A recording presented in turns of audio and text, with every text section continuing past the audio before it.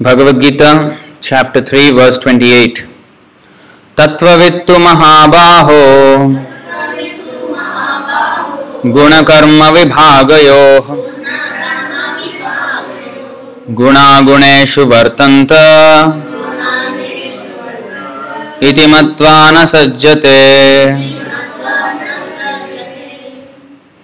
Tattvavit, the knower of the absolute truth.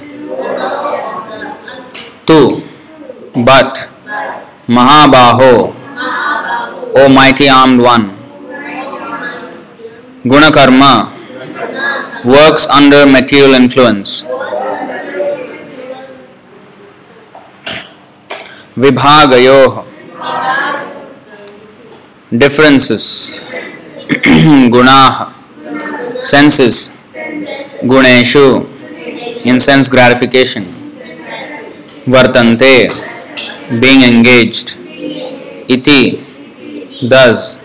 Matva, thinking. Na, never. Sajjate, becomes attached. Translation and purport by His Divine Grace A.C. Bhaktivedanta Swami Srila Prabhupada Ki Jai. Translation: one who is in knowledge of the absolute truth, O mighty armed, does not engage himself in the senses and sense gratification, knowing well the differences between work in devotion and work for fruitive results. Please repeat. One who is in knowledge of the absolute truth, O mighty armed, does not engage himself in the senses and sense gratification, knowing well the differences between work in devotion and work for fruitive results. Purport: the knower of the absolute truth is convinced of his awkward position in material association.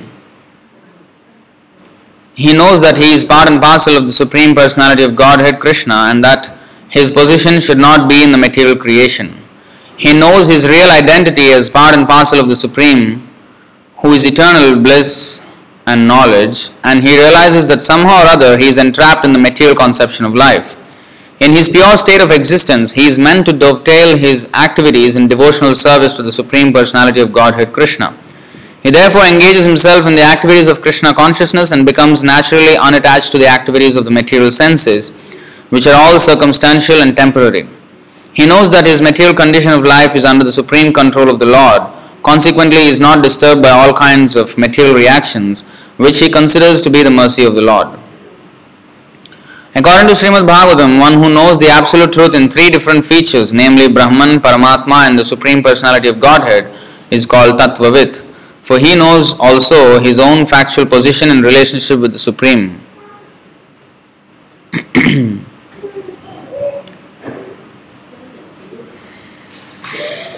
So,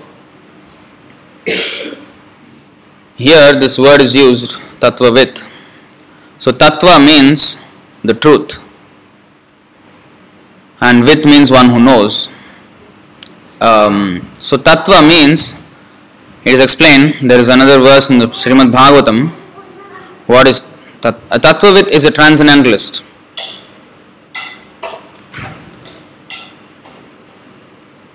That means he is interested in the spiritual world, spiritual truth. Now here it is again used the same word. Vadanti tat tattvavidas tattvam yajnanam advayam brahmeti paramatmeti bhagavaniti shabdyate.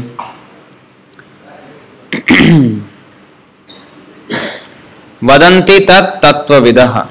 Tattvavidah means the learned souls. See? Tattva means the absolute truth.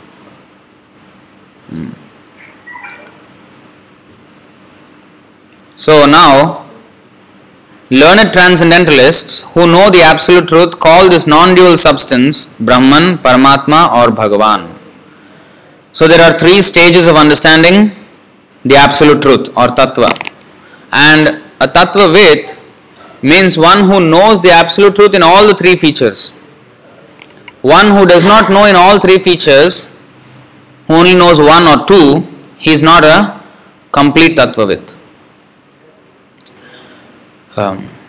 So, the three features of the absolute truth is Brahman first stage of realization. Brahman means the Brahma Jyoti, the light emanating, the effulgence emanating from the Lord. And the entire creation is resting on the Brahma Jyoti.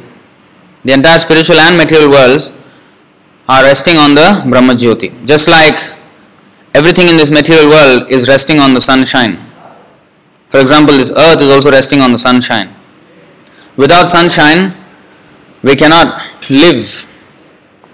The plants will not be formed, and we can't eat the plants.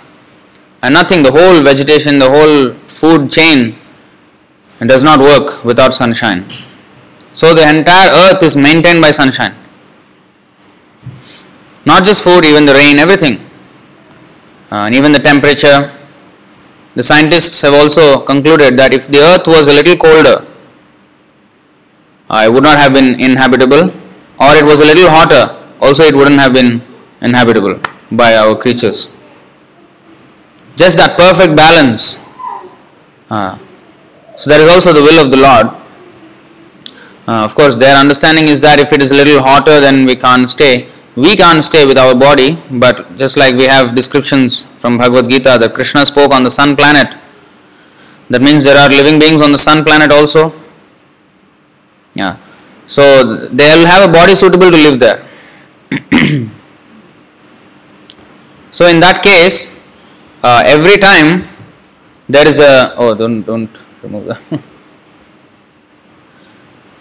Every time there is a different atmosphere, like in every planet there is different atmosphere, there are suitable bodies for the living entities to subsist there.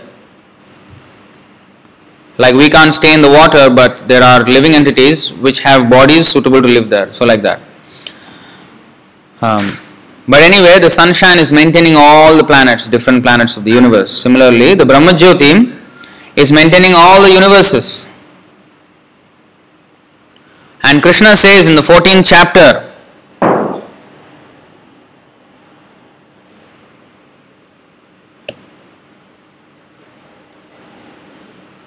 Brahmano hi pratishthaham amritasya vyayasya cha shashvatasya cha dharmasya sukhasya ikantikasya cha. And I am the basis of the impersonal Brahman, which is immortal, imperishable and eternal, and is the constitutional position of ultimate happiness. So Krishna is saying here that I am the source of the impersonal Brahma Jyoti. Impersonal Brahma Jyoti. Why it is called impersonal? Because the personality of God is not understood yet when one understands the light. The personality is not understood.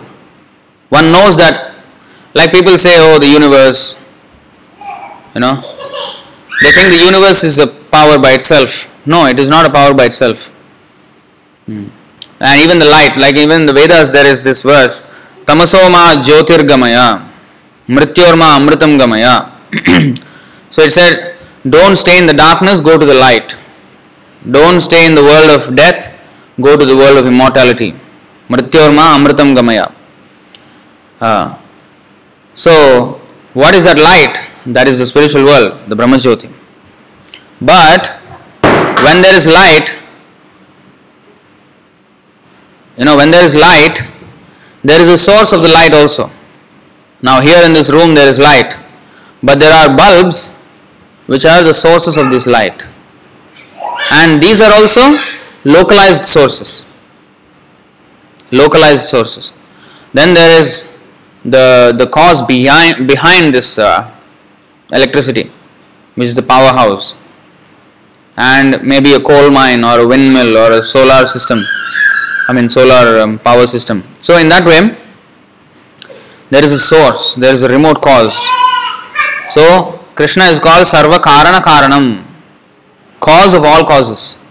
Now we see that such and such thing happened because of another cause. Like we, for example, we have a set of parents. Our cause, the cause of our existence, our birth is our parents. This is the immediate cause. But they are caused by their parents. and their parents and their parents. In this way, if you see the cause of all causes, if you see the person who has no more father, he is God. That's why he is cause of all causes. So he is the cause of even the Brahma Jyoti. The light, the spiritual light, which is the Brahma Jyoti, which is a vast expanse of unlimited light, he is the source. So for those who are not very advanced in the Tattva, knowledge of the Tattva, the absolute truth, they understand to the point of Brahma Jyoti. Many people are there in that category. God is light. No, God is the source of light, but they do not know. They only understand until that aspect. So there are two examples given to give an analogy so that we can understand this three different stages of understanding. First example is that of the sun. The sun can be understood in three phases. First is sunshine, the sunlight. So like for the example, there are certain insects, they only know sunshine. They don't know that there is a thing called sun there in the sky.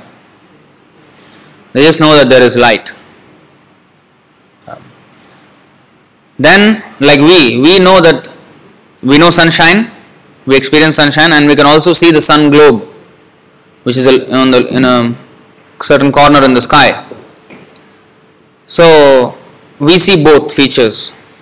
But there is a third feature which even we can't comprehend, which is the personality of sun god, or the king or the president of the sun planet.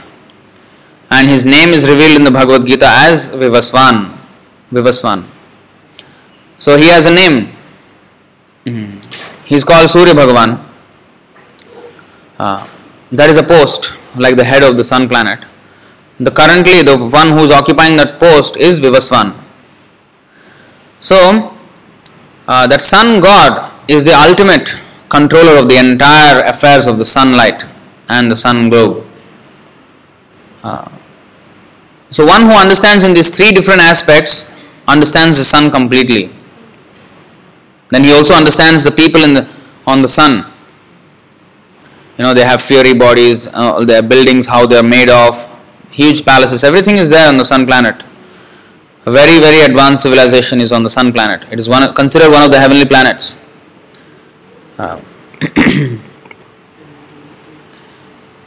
Even the Gayatri Mantra is also meditation on the sun.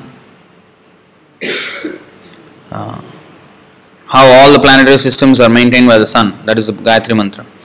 So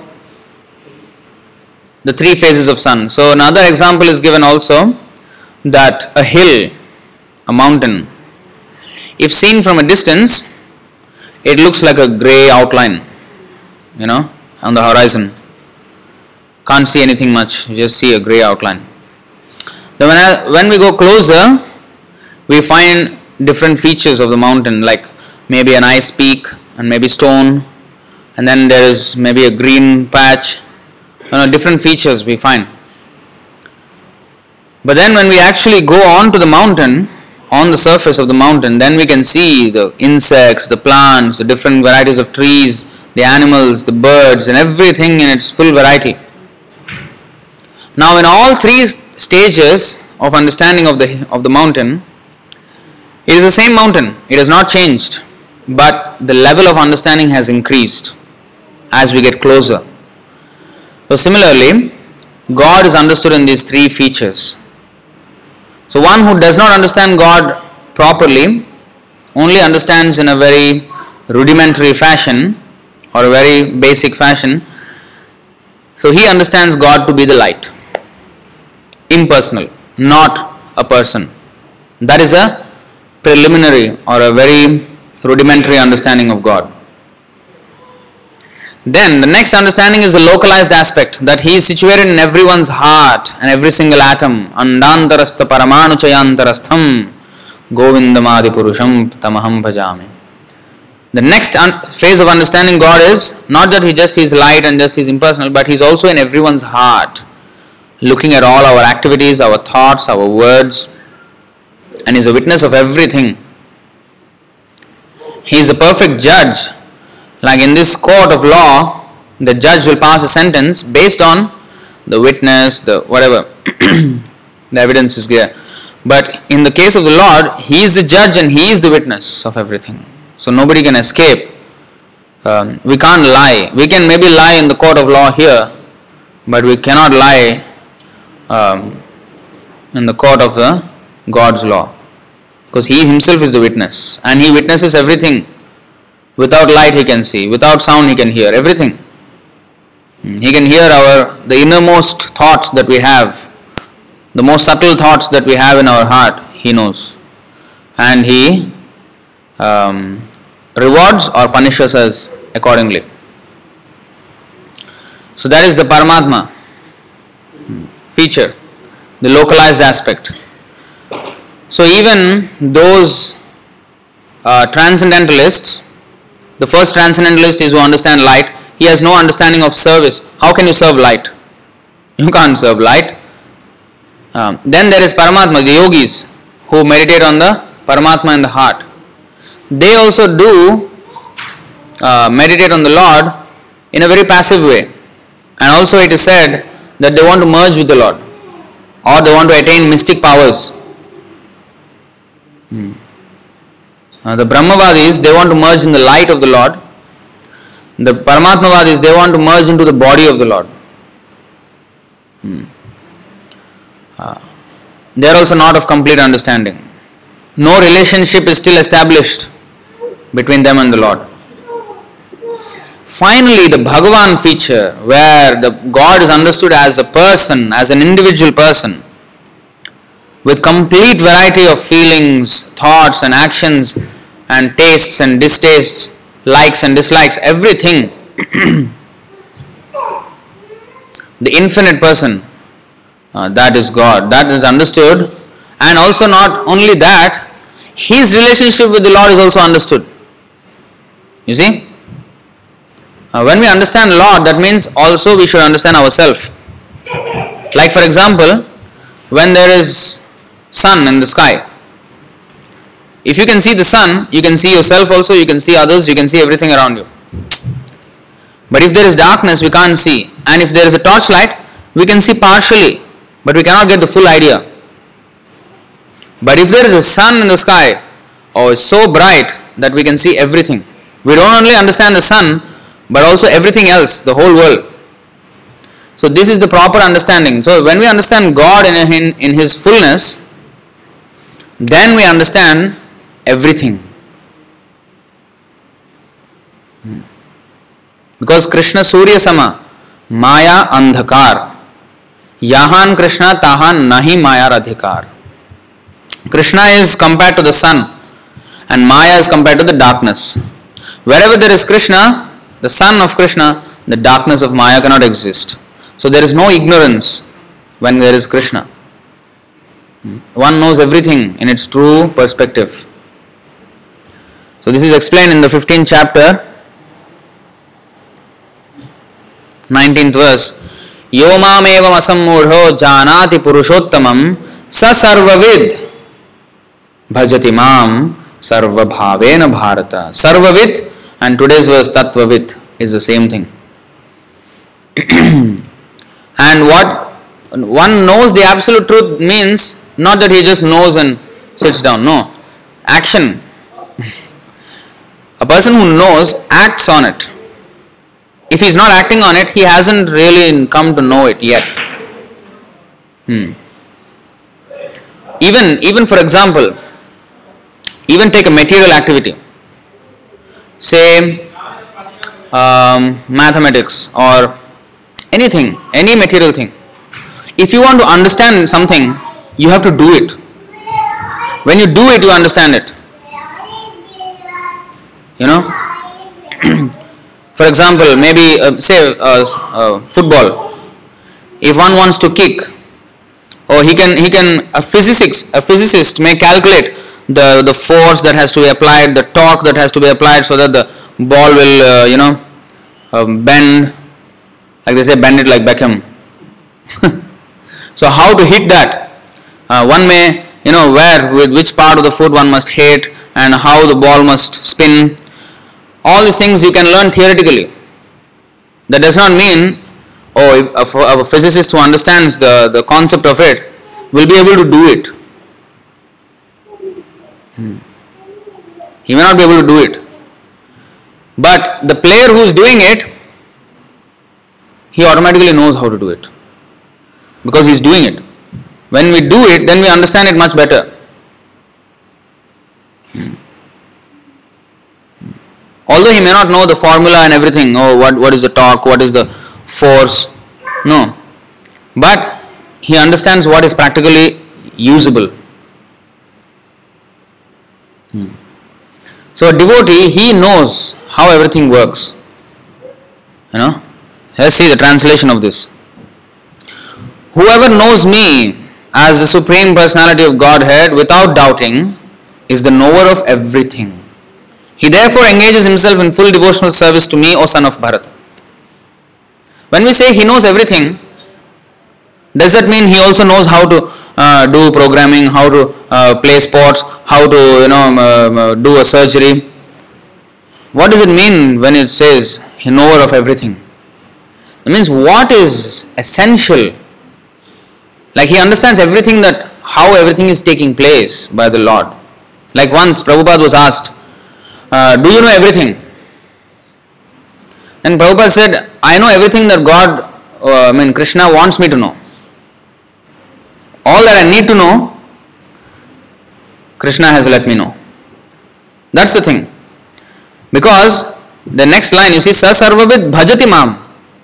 You need as much knowledge as is necessary for you to engage in Krishna's service non-stop. That is what we need.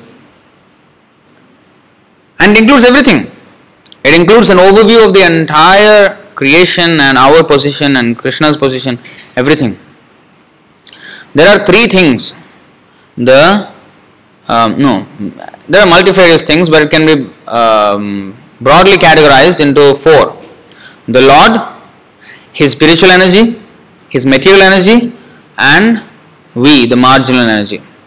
If we understand these, we understand everything about the Lord.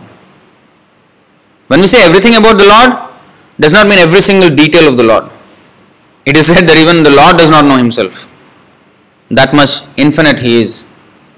That means He knows Himself, the next moment His qualities increase. So then His intelligence will know that also. Then there is a competition between His qualities and His knowledge of Himself. That's why He could not understand how Radharani loves Him so much. So therefore He took the form of Chaitanya Mahaprabhu to experience what Radharani experiences. So it is never possible to understand Krishna. Never. Just like Brahma himself said. There are many people in this world who may say that I know you. But as far as I am concerned, I don't know anything. What is that verse?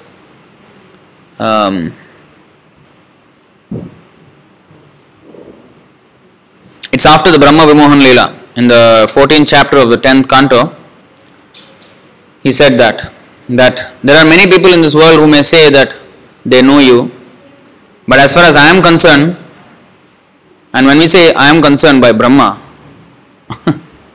he is the most intelligent person in the universe with 4 brains, and with which he created the whole universe, and with that brain he is saying, I have no idea, not a single clue of what you are, who you are.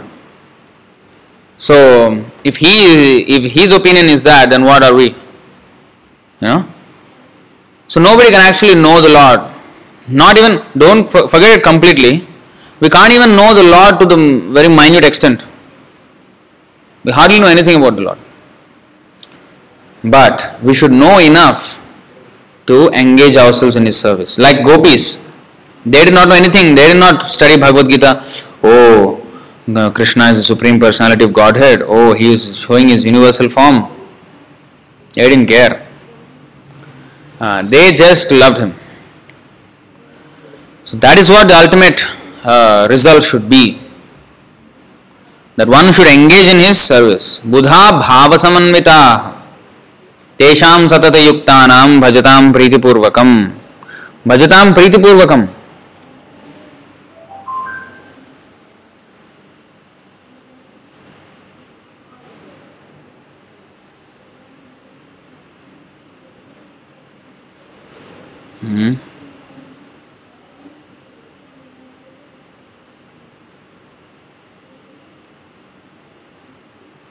तेषां सततयुक्तानां भजतां प्रीतिपूर्वकं ददामि बुद्धियोगं तं येन माम उपयान्ति ते. See, he will give us intelligence by which we can come back to him. He does not give us intelligence so that we understand, the whole. No. If we require, yes, he will give. Like Brahma requires it. How to create. That's his job. That's his service. That is his service. Like we have our service. We should know our service. What we are doing. We should know all the details of our service. So Brahma's service is that he has to create the whole universe and he has to generate population and he has to make sure the yajnas, the yajnic process is established. That is his duty. So accordingly he is given the knowledge. To those who are constantly devoted to serving me with love, I give the understanding by which they can come to me. That is what it means by Sa Sarvavid Bhajati Mam Sarva Bhavena Bharata. Here also, Buddha Bhava Samanvita. Bhajatam Priti Purvakam. So this knowledge is only attainable in conjunction with devotional service. So when we say Tattvavit, the person who knows the three features, it is only knowable by devotional service. All the three features. Without devotional service, one may go to Brahman platform or Paramatma platform, but not Bhagavan platform. And Krishna says,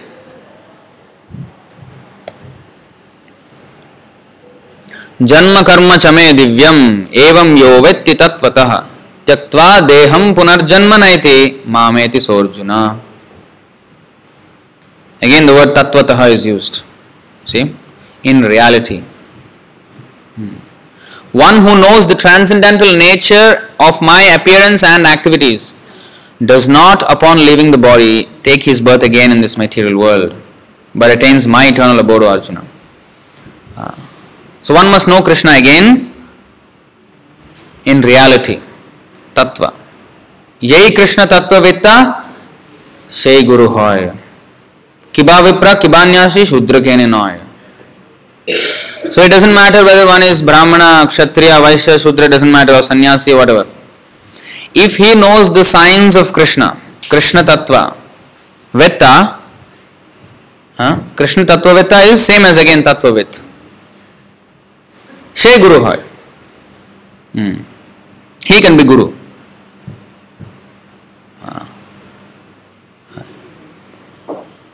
So this knowledge of the personality of Godhead is understood in devotional service. That is explained.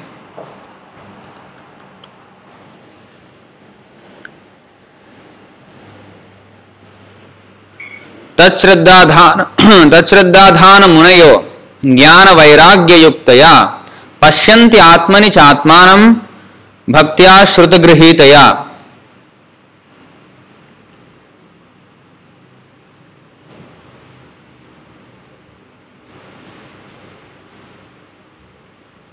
Actually, that thing will make noise in the mic.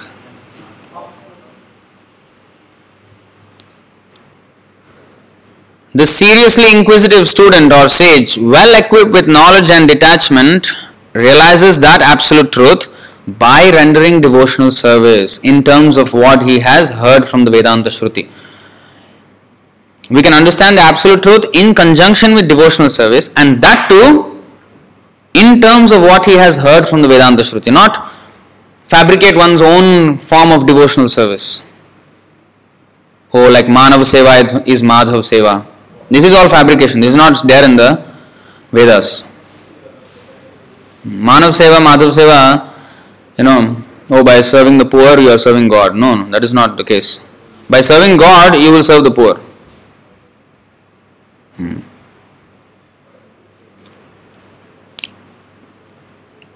Because by once I think Prabhupada was asked this question. Manav Seva is Madhav Seva, is that right? And so Prabhupada said, oh, if Manav Seva is Madhav Seva, then Madhav Seva is Manav Seva. If A is equal to B is equal to A. But in order to serve Madhava, if you want to serve Manav, you have to serve all Manav. You only serve 1,000 people. You are not serving all Manavta. So you are not serving a Madhav adequately. But if you serve Madhav, then all Manavta, not only Manavta, whole creation is served. Yatha tarormula nishechanena tripyanti taskanda bhujopashakha. When you pour water at the root of the tree, the entire tree is nourished. So when we serve Krishna, the whole world is benefited. Sorry? Which source? Which verse? Which verse?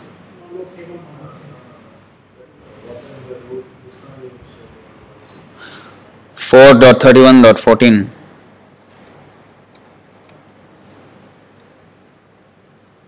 Srimad Bhagavatam, Canto 4, Chapter 31, verse 14.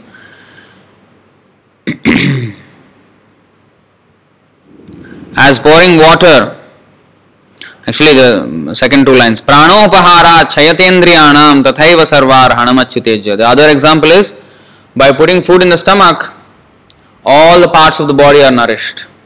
Similarly, by serving the Lord, who is the root, who is the supplier of all nourishment for everybody. Eko bahunam yo vidadhati kaman. It is said, Shvetashvatara Upanishad. He, one person, nityo nityanam chetanas chetananam eko bahunam yo vidadhati kaman. He, one person, is providing for everybody else. Just like our one stomach is providing for the whole body. So you just put food in the stomach. You don't need to worry about how to strengthen my hand, how to give food to my, like my heart or my legs. No, you just put in the stomach, it will do the job. Like Prabhupada said, you give money to the income tax. You don't have to worry, I have to pay to this department of the government, that department, this department. No, you just pay to the income tax department, it will go everywhere, wherever it needs to go. And we will be maintained. So, as pouring water on the root of a tree energizes the trunk, branches, twigs and everything else, and as supplying food to the stomach enlivens the senses and limbs of the body, simply worshipping the Supreme Personality of Godhead through devotional service automatically satisfies the demigods who are parts of that Supreme Personality. And not only demigods, even everybody. This is also explained in the 8th canto. Same thing.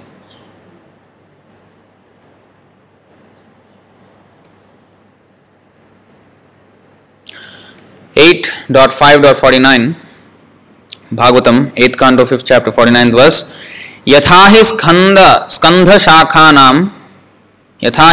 shakhanam taror moolavasechanam evam aradhanam vishnoh sarvesham atmanaschahi. When one pours water on the root of a tree, the trunks and branches of the tree are automatically pleased. Similarly, when one becomes a devotee of Lord Vishnu, everyone is served, for the Lord is the super soul of everyone. This is how to do Manav Seva. Like the devotee, only the devotee can actually do proper Seva. Actually, it is technically not called Seva. Because Seva means you serve someone higher. When you serve someone out of compassion, that is called Daya. Compassion. Seva means for somebody who is exalted, who is more than yourself. That is Seva.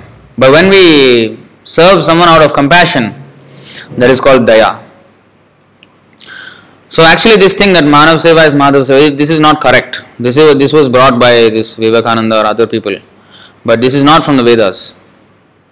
How can a devotee then serve the humanity? You say, okay, Madhav Seva is Manav Seva. How is that possible?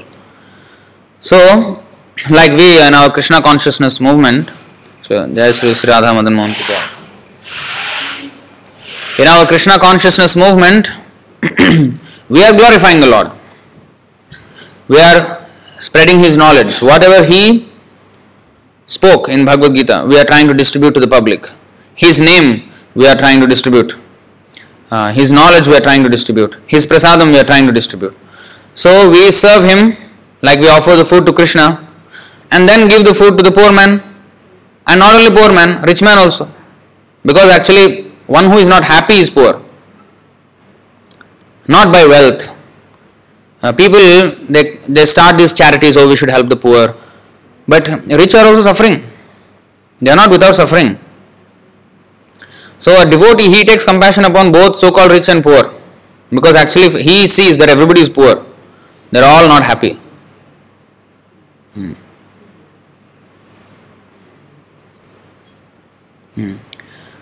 Some people are so poor that all they have is only money. They have no happiness at all. But some people, they don't have much money, but they are contented, happy. But honestly speaking, nobody is happy in this material world. The one who thinks he is happy here, he is an illusion, and the one who is facing the brunt of material existence, the whole miseries, he is also an illusion. Unless one understands that he is in an awkward position, he is not called Tattvavet. He is not understood the Tattva or the truth of everything. That's what the first line of the purport says today. You see? The knower of the absolute truth is convinced of his awkward position in the material association. He is in an awkward position. He is eternal, but he is in a temporary world with a temporary body. He is trapped here. It's an awkward position. He is not supposed to be here. And he is embarrassed by so many miseries, so many anxieties. Sada samudvigna dhyam asadgrahat. The body is an abode of anxiety. Everybody is in anxiety. Amayam or kuntha, these are words for anxiety. We are full of anxiety.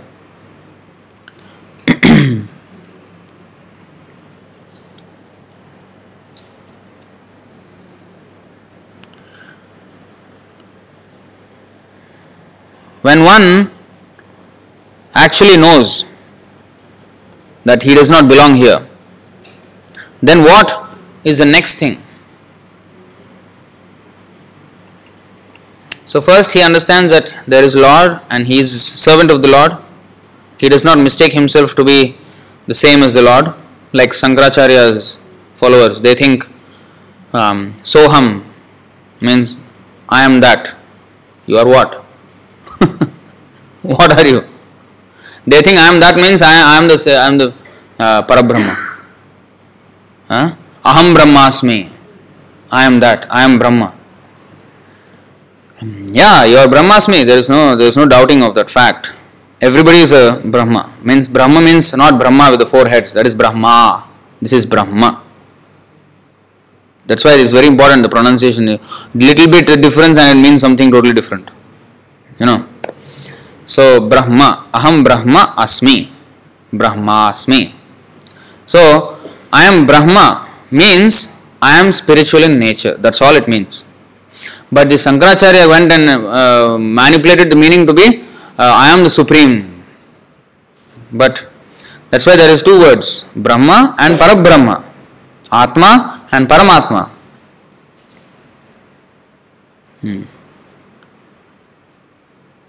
So this is everything, there is two, the distinction always. So Aham Brahmasmi, but I am not Aham Parabrahmasmi. No, he did not say that. So the one who think that the light is all in all, they want to merge into the light. They, Ghatakash, Patakash. Their Ghat means pot, Akash means sky. Ghatakash means in the sky in the pot. Ghatakash, Patakash, the sky outside the pot is divided only by the pot, the enclosure of the pot. Once the pot is broken, this sky mixes with the outer sky and it becomes one. This is their philosophy. Mayavad philosophy. They say, I am also the same Brahma. But now this body is the pot which is separating the inner Brahma with the outer Brahma. So once this body is dismantled, it will become one Brahma. This is their understanding. But we are not pots.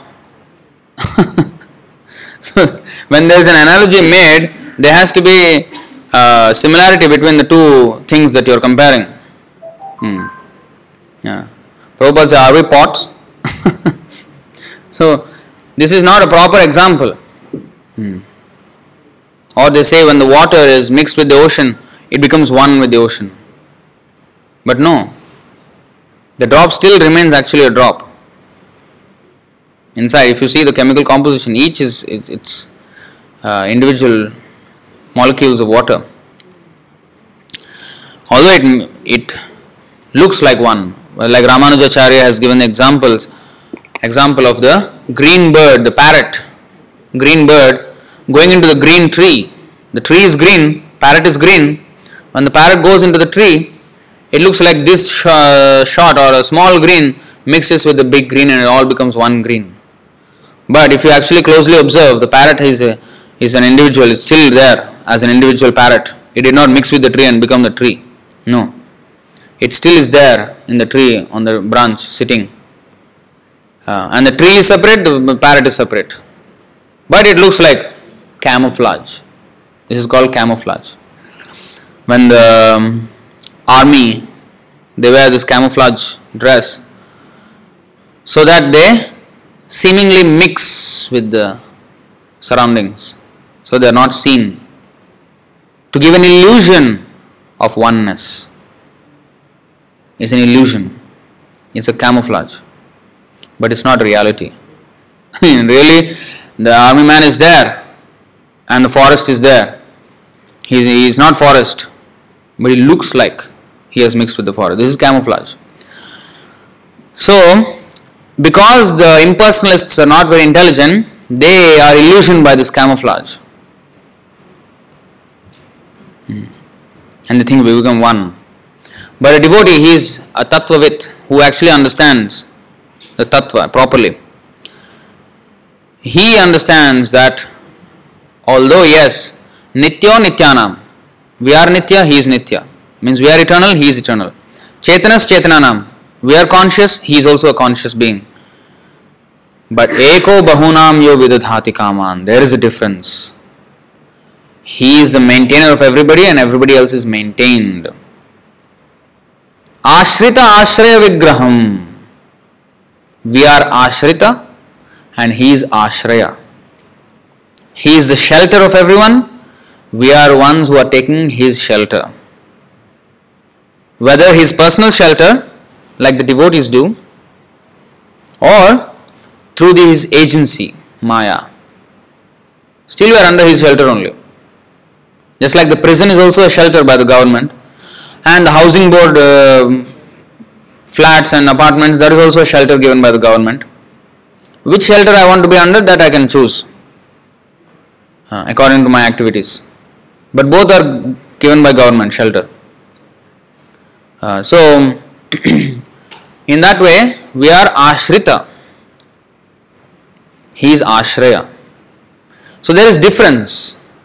So a devotee identifies this difference and also he acts on the difference. That is why we are not Advaitavadis. Advaita is one. We are Dvaitavadis. This is Ramanujacharya's Vishishta Advaita. It means qualitative oneness. Then there is Kevala Advaita, Dvaita Advaita, Shuddha Advaita. These are all Vaishnava philosophies. Pure oneness or what is that? Kevala Advaita. Simply oneness. Or they again all actually are Dvaita but have different names. So ours, Madhvacharya line, Chaitanya Mahaprabhu's philosophy is Achintya Bheda Abheda Tattva. Bheda Bheda. Achintya Bheda Bheda Tattva. Our philosophy, Chaitanya Mahaprabhu's philosophy is Achintya Bheda Bheda Tattva. Bheda means difference. Abheda means non-difference. We are simultaneously different from God and not different from God. That means we are qualitatively one with God, quantitatively different from God.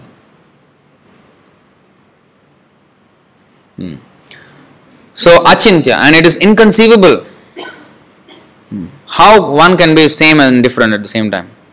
So that is explained in the Vishnu Purana also. Ekadesha sthitasya agner.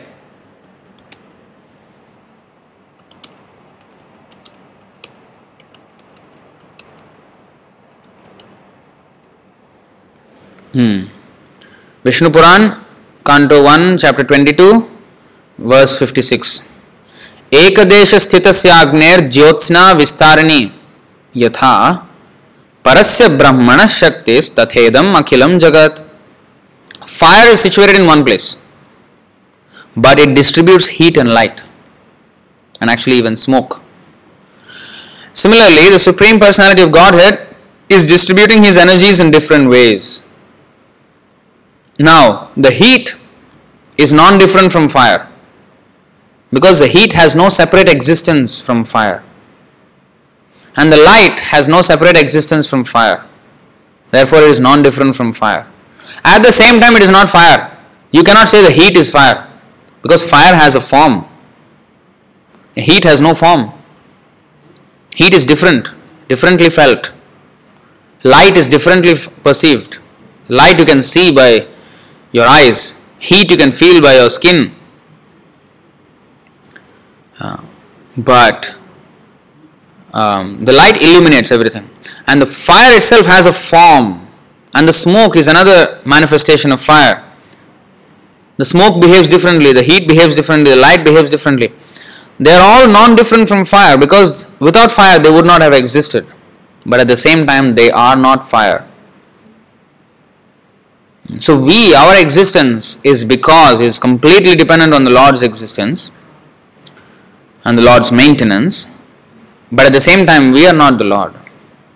So a devotee who understands this in the full aspect, he is called Tattvavit. So we have only understood one word of the whole verse today. Tattvavittu Mahabaho, O mighty armed one. So Arjuna is addressed as Mahabaho. Gunakarma vibhagayo guna guneshu vartanta iti matvana sajjate. Now, once you have understood all these things, what are you, what are God, what is God, and what is His material nature, what is spiritual nature, and that we belong to the spiritual nature, everything you have understood, now comes acting on that knowledge. Because unless we act on that knowledge, we don't realize the knowledge. Jnana and Vijnana should be there. Only Jnana is not sufficient. Theoretical understanding that I am a servant of Krishna. But if I don't serve Krishna, what kind of servant I am? So I am not serving Krishna. So what is that? That is not proper understanding. If I understood, I should act like that. I know if I know I am a servant of Krishna, I should serve Krishna then. If I am reluctant to serve him, that means I have not understood I am servant of Krishna yet. I have heard it many times, yes, but I have not understood it. I have not realized it.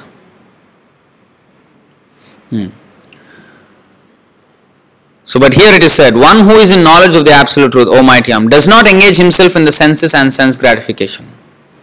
This should be the result. That he is not interested in sense gratification.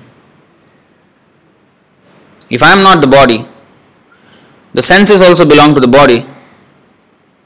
And why should I gratify my senses of the body if I am not the body? So he is not overly concerned about how he looks or how he, no. He is concerned how to serve Krishna, that's it. That's why, Bhaktisiddhanta Saraswati Thakur, we put our tilak. He puts tilak without a mirror and he puts very straight. He says mirror is Maya. Because once you see in the mirror, we're not looking at the tilak, we're looking at everything else. Oh, how everything nice. That's what we're looking at. And we get absorbed in the body. That's the point. So he never used the mirror. He used to put tilak without a mirror at all. He never used. Like even if you see Prabhupada, he has one small mirror just to see the tilak. So the whole idea is not to absorb ourselves in the body. Just enough to serve the Lord. We have to dress and put the tilak and everything.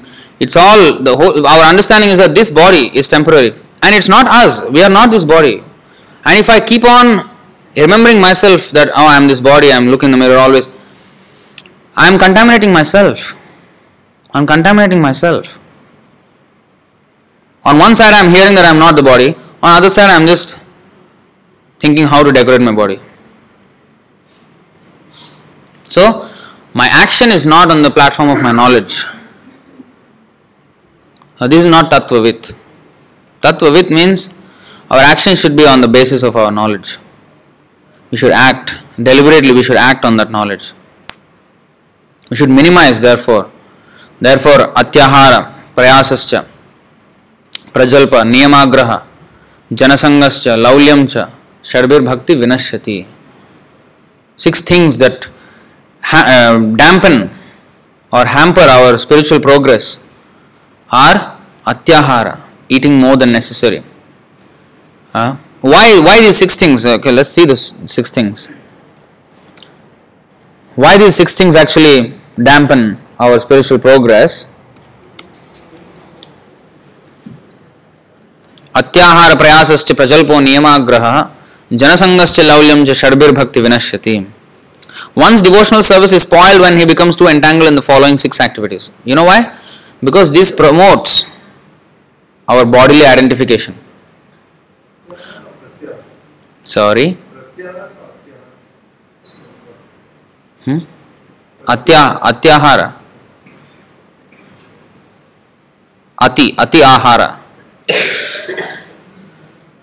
One's devotional service is spoiled when he becomes too entangled in the following 6 activities. 1. Eating more than necessary or collecting more funds than required. If one earns more money than is what is required for his maintenance, that is unnecessary bondage. And if he eats more than necessary, then he also cannot maintain his equilibrium. Because with eating comes the straight line of pressure. So there is eating, first the tongue cannot be controlled. Because of that the stomach cannot be controlled. Because of that the genitals cannot be controlled. So in this way, one is uncontrollable in his sense gratification. It is said that there is a verse also. Just because of these 2 senses, the tongue and the genitals, one is bound in this material world. So it is said that the wife, with no disrespect to families and women, but it is said that the wife satisfies the husband by giving him nice food stuff, satisfies his tongue, and satisfies his stomach, and satisfies his genitals. So the full sense gratification is produced by the wife. So in this way, we get Pumsastriya Mithuni Bhavametham, that famous verse we all know from Srimad Bhagavatam. We get entangled in this aham mameti, aham mamata, the I and mine consciousness.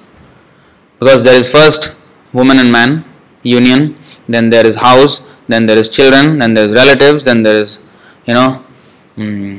paraphernalia like car and everything, all the paraphernalia, and to maintain all that we need vitta, money. So in this way aham janasya mohoyam aham mameti. In this way we get into moha, illusion of aham mameti. So therefore, this eating more than necessary or collecting more funds than required is a thing that will spoil the devotional service. Some people say, no, I want to earn more and I want to give Krishna. After he earns more, we can't see him again. When he was earning not so much, he will give something. When he earns more, he will say, no, I want even more. Or he won't even come to the temple first. Or he continues to give the same amount as he was giving before.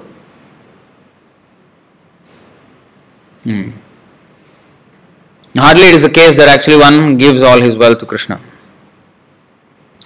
Some people say, no, I want to become a big businessman, I want to give all the money to Krishna. Krishna, if he wants the money, he can get in any way. If one is already stuck in business, yeah, you give. But if one is not stuck anywhere, then might as well one, engage his whole life as a full-time member of the movement. But of course, if one has the tendency to do business, one can, yes, he can donate to Krishna. But we should not think that I am maintaining the temple with my income. No. Because you are giving something, you are being maintained, your spiritual life is being maintained. Otherwise, we will go to hell. So, the one who is giving is maintained. His spiritual life is being maintained by giving to Krishna. The temple will somehow or other be maintained by Krishna's will. If not this way, then another way. If not this person, then another person. Or if nobody, then Krishna will maintain in his own way. Yeah. Then second, over-endeavoring for mundane things that are very difficult to obtain. Oh, I want to become a Guinness Book of World Records, holder. Or I want to attain this, I want to become the top businessman in Singapore or world. All these are things very difficult to obtain, and so much you have to sweat for that. Too much anxieties. You cannot be peaceful in chanting Hare Krishna. Your thoughts are just going haywire everywhere in every direction. So how can you peacefully chant Hare Krishna? You should be peaceful to chant Hare Krishna. So over-endeavoring for mundane things. Then 3, talking unnecessarily about mundane subject matters. Simply gossiping.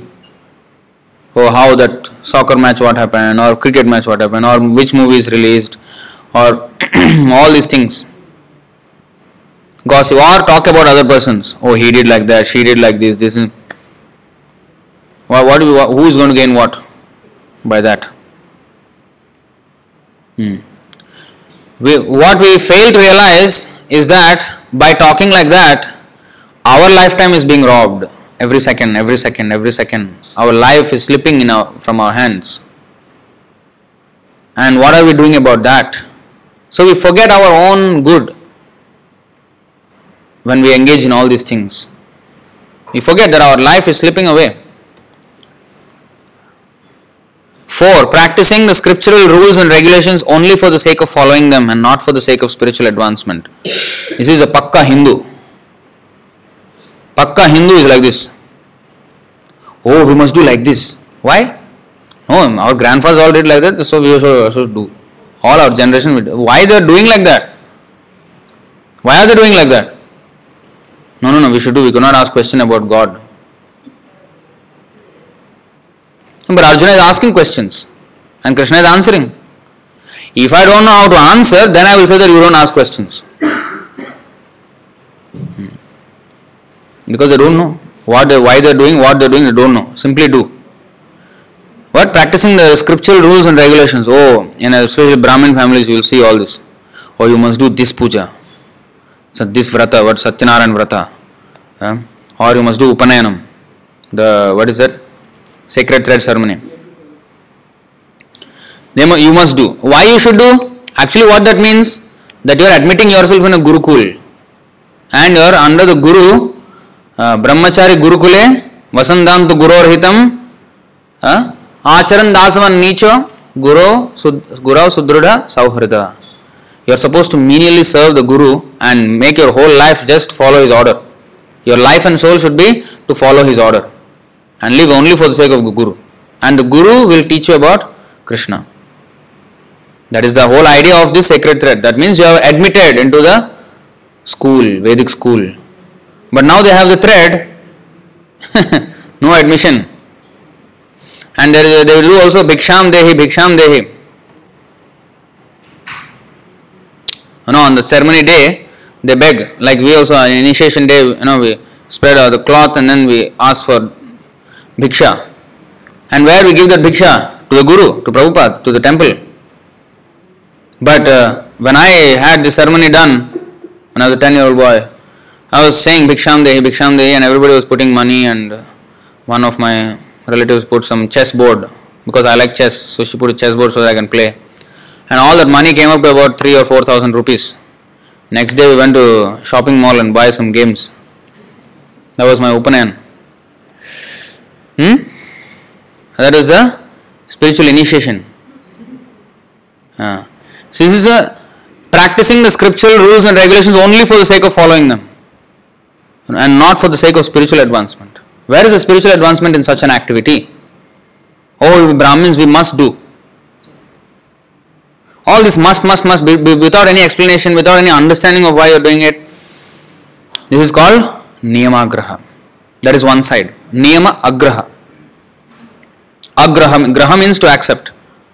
Agraha means to not accept the rules. And this is what we have just discussed, that is Niyama Agraha. Agraha means to accept it so much that until we forget the aim of why we are accepting rules. Especially in South India, it's even more particular. Oh, you must do like this, you must sit like that. We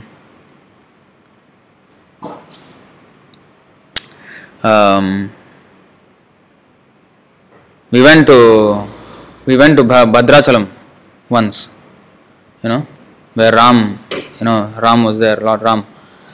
We went to Bhadrachalam. There is one Brahmana Satram, where it's like an ashram for Brahmins, and only Brahmins are fed in that ashram, others are not fed. So we wanted to take prasadam early in the morning because it was Dwadasi, Ekadasi, we have to break the fast, Paran time. So we were about maybe 12, 14 or 15 of us around, and we wanted to go to take darshan, and we had to climb up the hill, and on the way we wanted to find if there is any this thing. So we went to a Brahman Satra and we asked, so when is the prasadam being served? They said, the man who was I think wearing his lungi, he was holding a baby in his hand, did not look like he took really bath yet. It was already sunrise, maybe 6 o'clock something, 6:15 maybe. We did our Mangalarti in the room, and then we were going to the temple. And he asked first, are you all Brahmins? And he said, yeah. So what is your Gotra? So everybody one by one we started to say Achyuta Gotra. Because we as Hare Krishna devotee Prabhupada say ours is Achyuta Gotra. So of course, I coming from a Brahmin family, I had Bharadwaj Gotra. But because now I am initiated into this, I also said everybody said Achyuta Gotra. Then he said, how can we all same Gotra? What is this? Oh, you are all converted Brahmins. You are converted Brahmins. We don't feed converted Brahmins. We only feed born Brahmins. And we were all done with our Mangalarti, and then we were going to the temple for darshan, and he hasn't even woken up properly. I don't know whether he brushed his teeth even. And he's Brahmin. Simply one thread. This is called Niyamagro, accepting some regulations, but the real thing which is actually matters, that they are not accepting. And if it is prasadam, why can't it be served to everyone? Why? Why there is discrimination? Why only Brahmanas are? So this is the problem. So this is too much accepting rules, minor rules, but they forget the major rule. The bigger picture they don't understand. Or there is Niyama Agraha. Agraha means to not even accept. When we say follow 16 rounds, chant 16 rounds, follow the 4 regulatory principles, but if I don't follow them, sometime I eat outside, sometime it's okay. A little bit egg, a cake is okay, we can't see the egg, Huh? Sometimes chocolate is okay after all. This kind of thing. Coca-Cola is sometimes, I think even in our ISKCON now they are selling in some temples chocolate. They say chocolate is okay. They've changed. So this is called Niyama Agraha. We're not accepting the regulations properly. And not only these four, even other rules and regulations. These four are, basic, but also there are other rules and regulations. So to not follow those rules properly, to not have the respect and just do half-past 6 jobs, as they say in Singapore, half-baked jobs, half-baked service, like cutting corners and not doing with full attention and focus our service, just doing like little bit here and there, and that means we don't have enough attachment for Krishna.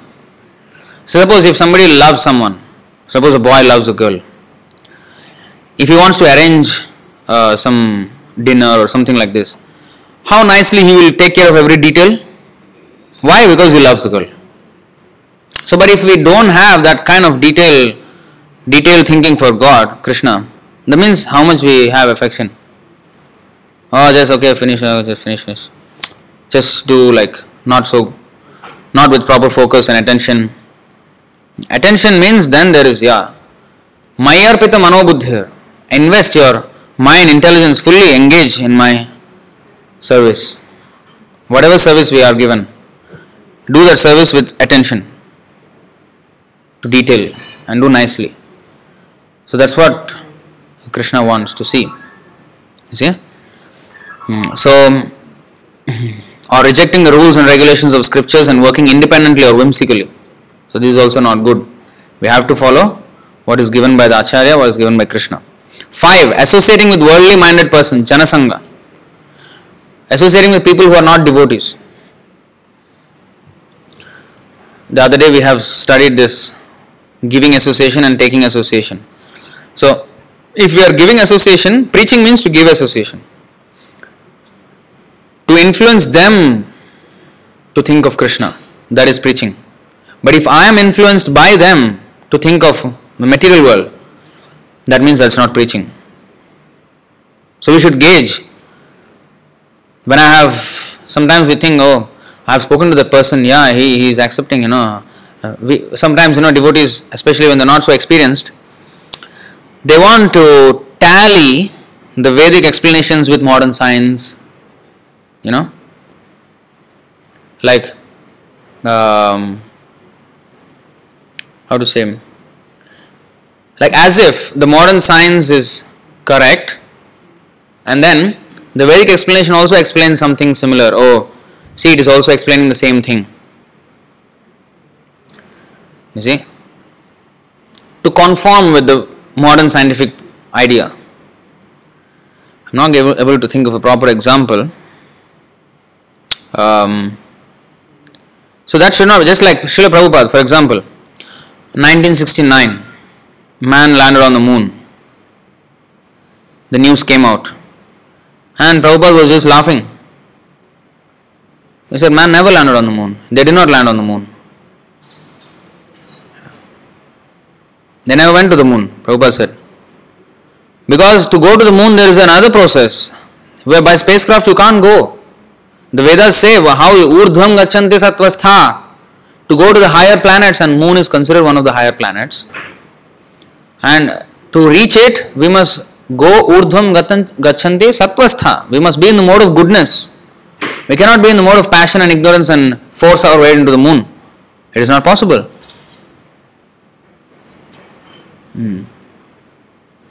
So, he did not agree with that news.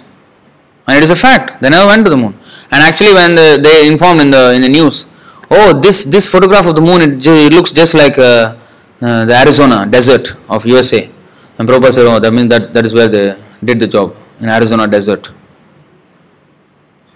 So, you see how it is cheating.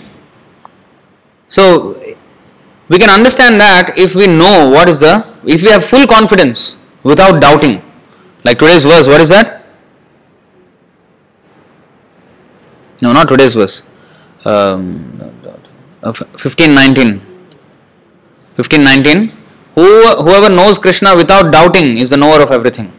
So that means we should not doubt. When some scientific evidence shows something which is contradictory to what Vedic scriptures say, we should not doubt the Vedic scriptures immediately. If I doubt the Vedic scriptures, that means Shastra Ninda. We are blaspheming the Vedic scriptures. It's the fourth offense against the holy name. We should have full faith, full conviction that whatever is stated in the Vedas is correct. Now, if the modern science does not tally with this, there is something wrong with them, not us. That should be the way of understanding of Shastra. Or if I cannot accept, sometimes that is also the fact, that Vedas say something, when the book says something, but I cannot accept. In my mind, I can't accept it. Then I should not immediately doubt the Vedas or doubt the translator. Oh, Prabhupada, how he can translate like this? Like sometimes we have this issue with women. Women always, when they see women are less intelligent, they become, how can he single out women like this? They become immediately defensive. Oh, this is not good. They have, they think it is an emotional it's an emotional statement. Or because he is a man, he is saying like that. They think like this. But no, it is just an objective truth. It is just a plain fact mentioned in the Vedas. Krishna himself says, women are not as intelligent in their compared to the man. But that does not mean they are disqualified to go to God. They can also go. But so when these things are stated, or when the caste system is mentioned in the Vedas, the Brahmana, Kshatriya, Vaishya, Shudra, they immediately, what is this? How can caste system be promoted in the Vedas? What is this? Krishna is saying caste system. They don't know how actually caste system works. What they saw, what they knew about caste system, how it was misused, that they know. But they don't know the true thing. So when something is in our head, we can't accept some statement of the Bhagavad Gita or Bhagavatam. The problem is with me. It is not with the book. It is never with the book. I did not understand it properly, which is why I am having a disturbance in the mind. But if I understand and accept it, we can be very peacefully moving on. Like Kunti, Queen Kunti, the mother of the Pandavas, she said, I am just a woman, I am just a less intelligent woman. How can I understand you when even the great sages in the forests meditating for thousands of years cannot understand you? How can I, a simple woman, can understand you? She is saying, Tatha paramahamsanam muninam amalatmanam bhakti yoga vidhanartham katham pashyemahi striya. But by saying that, she is actually the most intelligent woman. She is having a relationship with Krishna so close that she is the aunt of Krishna. That means she is more than all the yogis who are meditating on the forest for thousands of years. Why? Because she just became humble and became a devotee of Krishna. She is more than those big meditators in the forest. Even though they are men or they are very intelligent or mantra, tantra, visharad or whatever they are. Queen Kunti is much more than all of them. To have a personal relationship with the Lord, how difficult it is. Yashoda, she was binding up Krishna when yogis cannot bind them in the heart for one moment. Mother Yashoda just bound him easily with a rope. I mean, how much more is Yashoda? But, and the topmost devotees are who? Women, gopis. The topmost devotees. But they are not material women, of course. They are spiritual women. But you see, there is no bar. There is no bar. Not that one is more intelligent means one can go to the Lord and one is less intelligent, he cannot go to the Lord. The facility to go to the Lord is equal for everyone. The materially, yes, our body is made differently. And that's it. Just like a dog has to bark. A pandita samadarshina, vidya vinaya sampanne brahmane gavyahastini sunichaiva swapakecha pandita samadarshina. A pandit, he sees everybody equal. Whether it's a dog, cat, cow, dog eater, Brahmin, elephant, all same. The humble sages by virtue of true knowledge see with equal vision a learned and gentle Brahmana, a cow, an elephant, a dog and a dog eater. That means they are talking about the soul. A Pandit sees that every of these bodies is dwelling for the soul.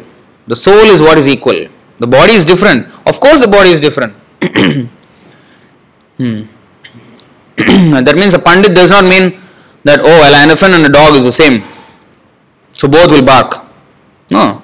Of course both will not bark. The elephant won't bark. And the dog does not have a trunk. So materially, of course it is different, according to the modes of material nature they have acquired. Whether sattvagun, rajagun, tamagun, to which degree each mode, depending on that they get a body. So the equality is in the platform of the soul, but bodily we are all different. It is differently constructed and we have to accept that difference. And also, if one is too agitated, oh, how you can say woman like this, that means that person is more on the bodily concept of life. If I understand that I am not the body, then I understand that a woman will understand that she is not a woman after all, actually she is a spirit soul. To fight on the principle of the body just out of attachment, that is a sign of less intelligence. The quicker we rise above that and just vyavasayatmaka buddhi samadho, what is it? Vyavasayatmaka buddhi ekeha korunandana. So we become focused in the aspect that we are actually only spirit soul and we are only meant to serve the Lord under the guidance of the spiritual master. If that is our only aim, then we will not be shaken by all these things. We will accept, okay, the body is like that, so what to do? I am trapped. In fact, our whole idea is to think that I am less intelligent. The moment we are thinking I am as intelligent or more intelligent than others, that means he is a rascal. He is actually a less intelligent fool, idiot. But the moment he thinks that actually he is less intelligent, he is a fool, and that is the point where he actually becomes more intelligent. Spiritual life is completely different from what is material life. In school we are always taught, become the topper, become the best, you are the best. Always to pep up our ego. But that is the very thing that will ruin our spiritual life, spiritual progress. And not only, even in the material world also, it is a very bad element of character, pride. Even if one is so rich and qualified with so many certificates and degrees, if his attitude is very bad, if he is very proud of himself and very self-centered, nobody likes him. But if he is humble and if he is helpful to others, friendly, then people can relate to that person. But if somebody is very proud and stuck up, nobody likes that person, even in the material world. What to speak of the Lord? How can the Lord like somebody who is so puffed up? So we should never be puffed up. Chaitanya Mahaprabhu himself is saying, Guru more murkha dekhe. He is saying, I am a fool, murkha. My Guru saw that I was a great fool. That's why he said, you don't read the Vedas, you are a fool, you don't understand anything. You just chant Hare Krishna Maha Mantra, all the result of reading Vedas will be there for you. He is actually showing that in the Kali Yuga, everybody is a fool, nobody can understand Vedas, so don't attempt to read the Vedas. Because Vedas is very hard to understand for common man. That's why Vyasadeva wrote the Mahabharata and then the Bhagavad Puran. The Bhagavad Gita is there in Mahabharata.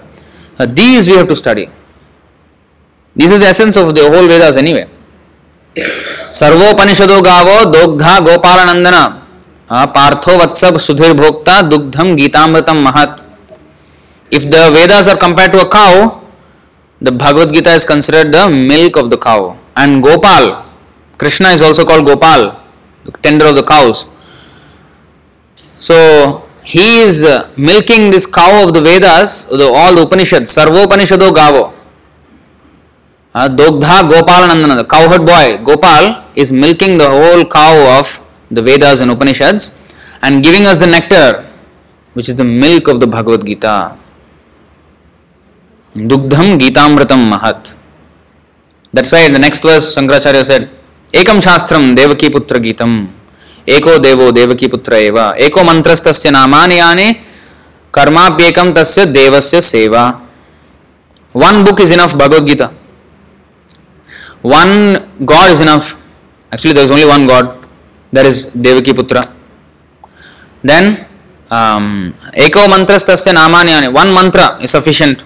That is Tasya Namani, his name.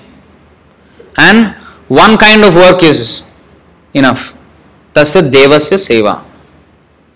His Seva. Service to Krishna. So this should be our motto in life. So as transcendentalist, he will not engage in the activities of senses, but he engages in the service of the Lord. That is a real Tattvavit. So we will stop here. Any questions or comments on this topic? Yeah. This is called Gita Mahatmya. I think we did a lecture on Gita Mahatmya. So the last verse of that Gita Mahatmya is this one. 7 verses.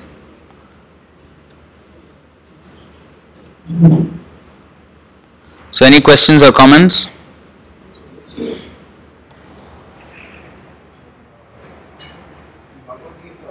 It's written, Krishna is saying he is Anumanta and Upadrishta. Yes. He doesn't interfere in anybody's activities as per Guna Karma. He is acting.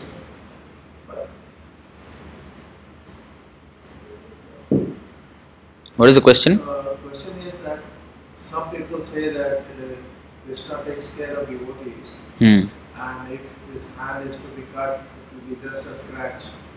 So, but one verse is saying that he doesn't interfere, he let karma affect the man. Yeah, so usually he is impartial to everyone. That is explained.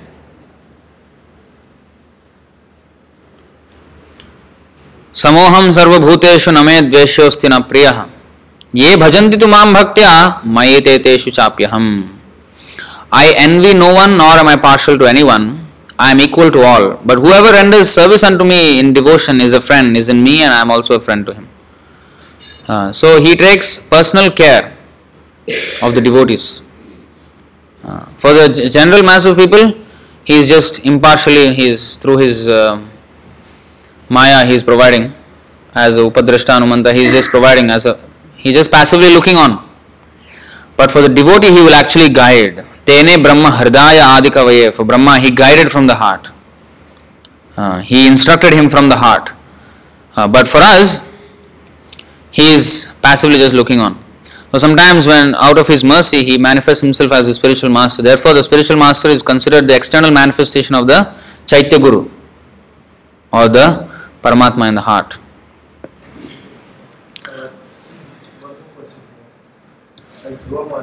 One second. So this verse we have shown many times.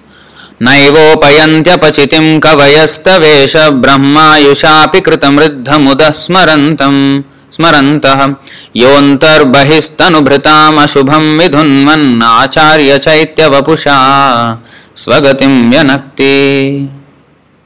O my Lord, transcendental poets and experts in spiritual science could not fully express their indebtedness to you even if they were endowed with the prolonged lifetime of Brahma, for you appear in 2 features, externally as the Acharya and internally as the supersoul to deliver the embodied living being by directing him how to come to you. So, externally as the Acharya, internally as the Paramatma. So what is the second question? Dhruva Maharaj actually for material benediction only. He wanted a kingdom bigger than his father.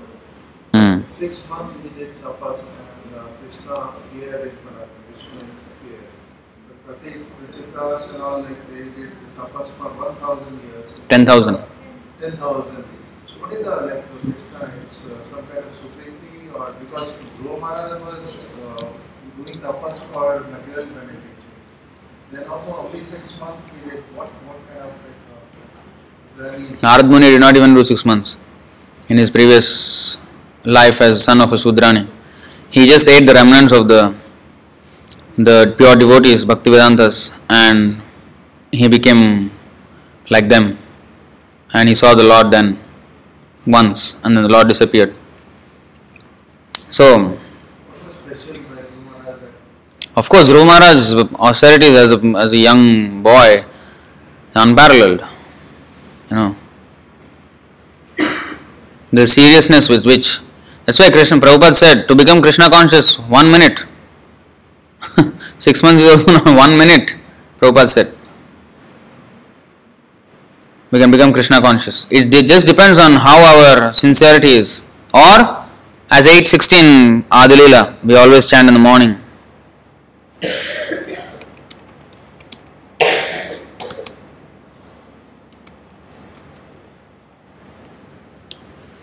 This one. Bahujannma kare jadi shravana kirtan tabutana paaya Krishna pade premadhan.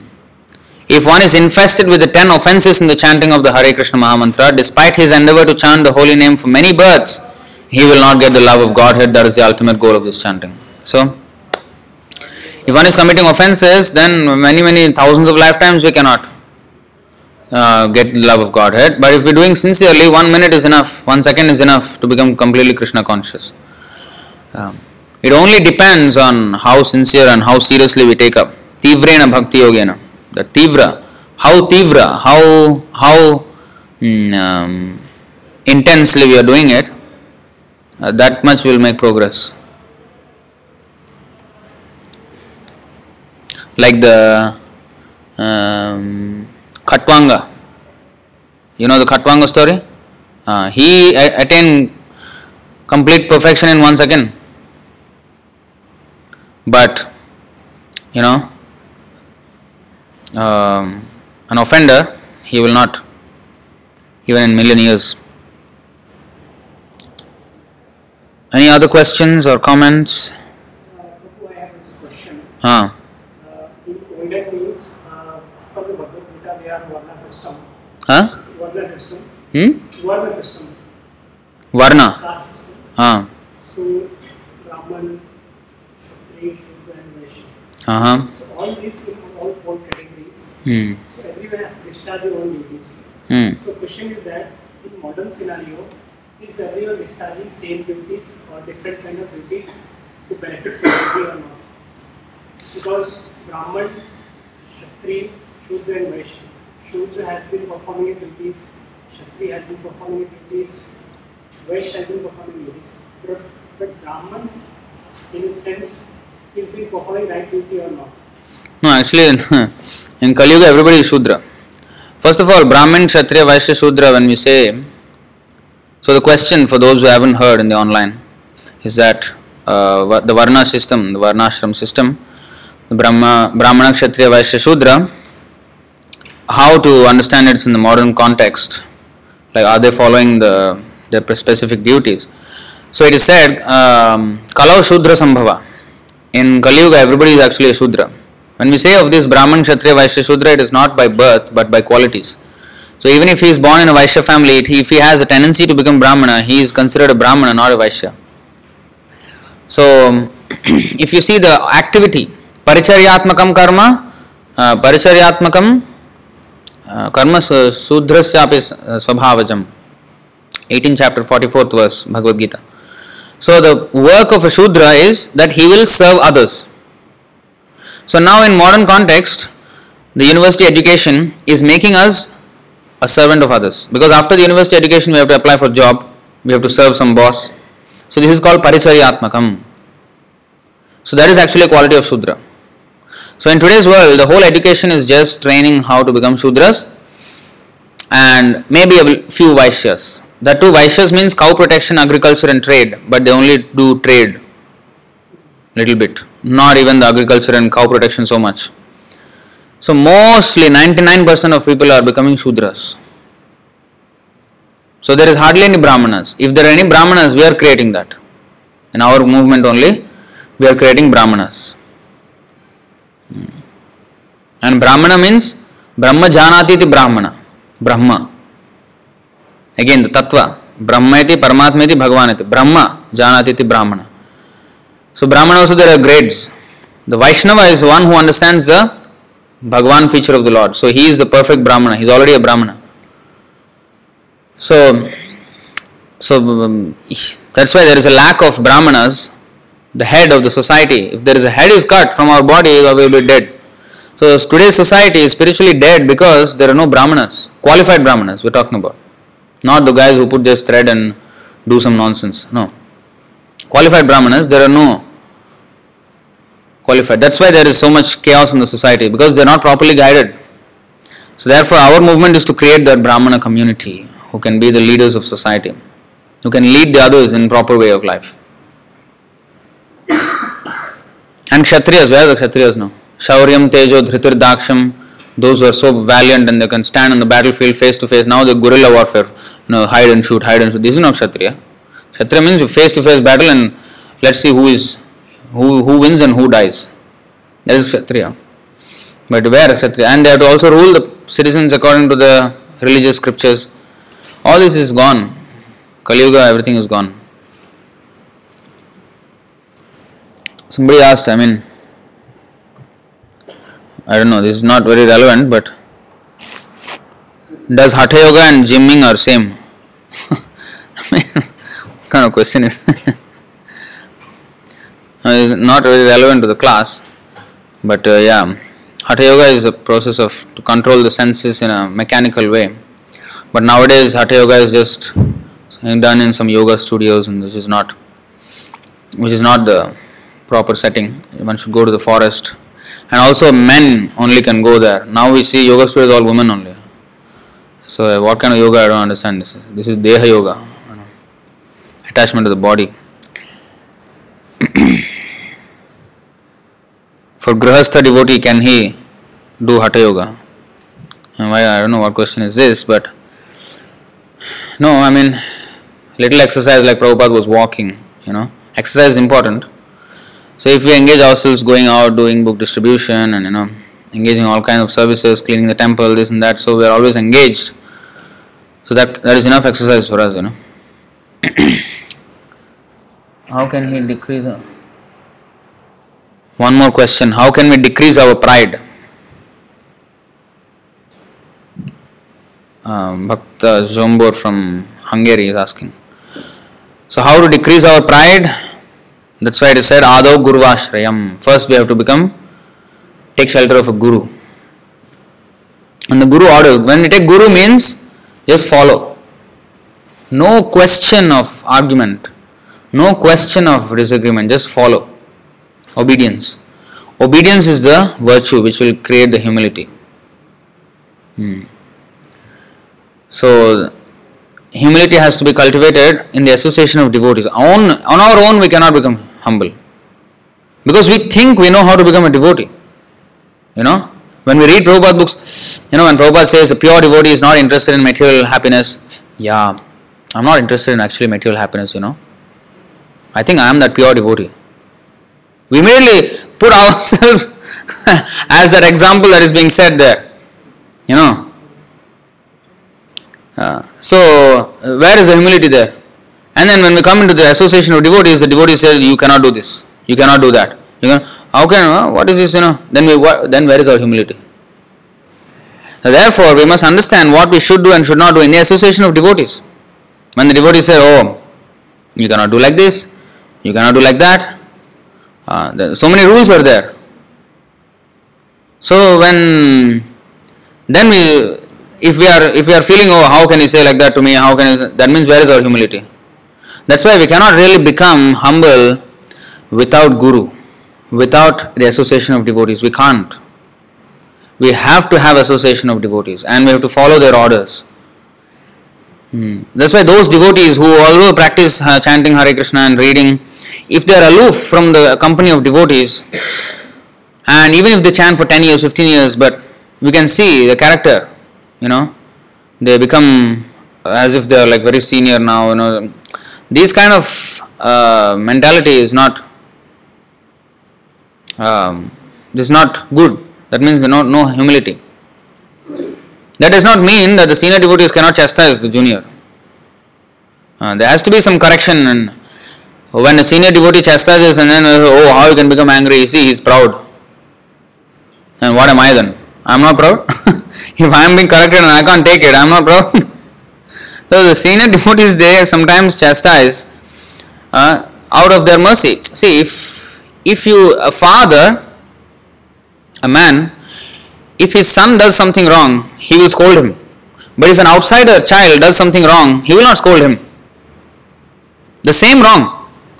But if some other child does it, he will know that there is wrong, but he will not go and scold the child. He expects his parents to do it. But if his own child does that, he will scold him. So that does not mean that he likes that child and he hates his own son. Oh, the son will think like that because he is stupid. He is not intelligent enough. So he thinks, oh, you did not scold that child. He also did the same thing. That boy, but you are scolding me. That means you hate me, but you like him. No. Because he has more affection for the son, therefore he cares enough to scold him so that he doesn't repeat the mistake again, so that his future can be bright. So if a senior devotee is chastising and correcting us, that means we are in a good position. We are being cared for. If nobody is chastising us, nobody is correcting us, that means the devotees have given up on me. Means they think that I am incorrigible. I am incorrigible, that's why they are not correcting me. If they are correcting me, okay, they care for me. That's how we should take it. This is how we become humble. And be grateful for that correction, for that whatever is being done. So that we advance. After all, if we take that, who will advance? Who will advance? We will advance if we take those instructions. So that is the whole point. Whether I can advance in this. Just saying, oh, he's scolding me, that way I cannot take it, I'll go away, I'll run away, I'll walk away. That means there's no humility. Guru means whatever he says must follow. Vasandanto gurohitam acharan dasavan nicha. Nicha means like a menial servant. If you ask to wash the toilet, wash the toilet. Ask, wash the pots, wash the pots. That's why Bhaktisiddhanta Saraswati Thakur, if somebody sits in the class, he says, no, you go and wash the pots first. Why? Because unless you are humble enough to wash the pots, you cannot understand anything that is being said in the class. If you just keep on hearing and we don't engage in the menial service, then what we understood? We cannot understand like that. In conjunction with devotional service. Bhakta Shruti Grihitaya. Alright, we'll stop here. Getting too late. Granthra Srimad Bhagavad Gita ki. Srila Prabhupada ki.